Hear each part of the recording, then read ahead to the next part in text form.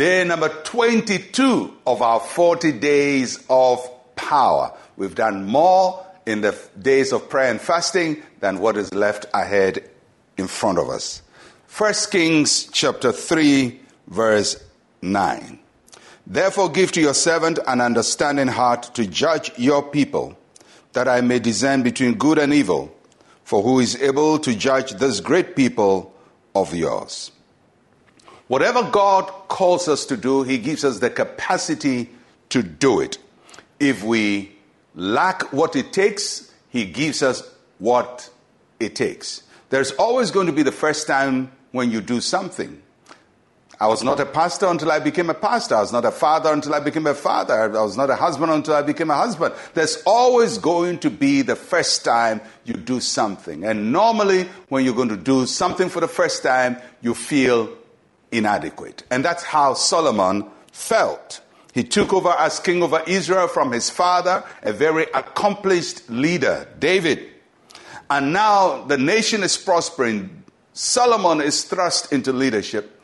And he looks at the enormity of the problem of leading the nation, and he's overwhelmed.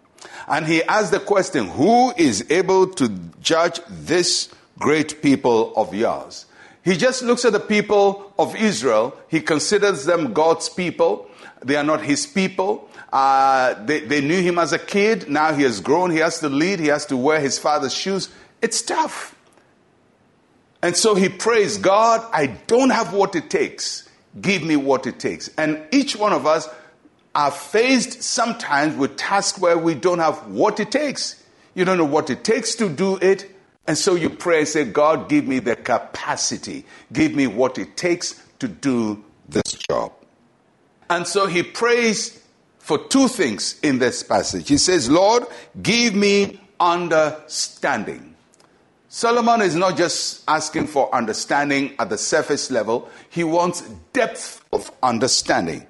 He wants to be able to go deeper and wider and higher and be able to properly understand the issues facing the nation, because he's going to make decisions all the time, and he wouldn't be able to tell who decisions are right and are wrong. And many of you are thrust into situations where you just feel, I don't even know what to do. I am in this position, I have this title, but I don't have what it takes. If you don't have what it takes, God can give you what it takes. So pray for capacity to do your job.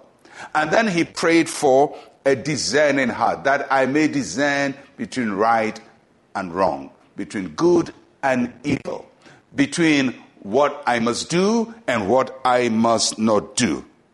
You know, many times when you are in a job, you don't really know what to do. When I became a pastor, there are many things I didn't know what to do. When you're going to officiate a wedding, your first wedding, you don't know how to do it. You have to dedicate a baby or name a baby. This first time you do it, you don't know what to do.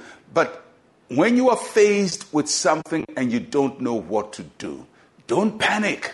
Do what Solomon did. Go to God to increase your capacity. Go to God to expand your ability. Learn to take your inadequacies in prayer to the Lord.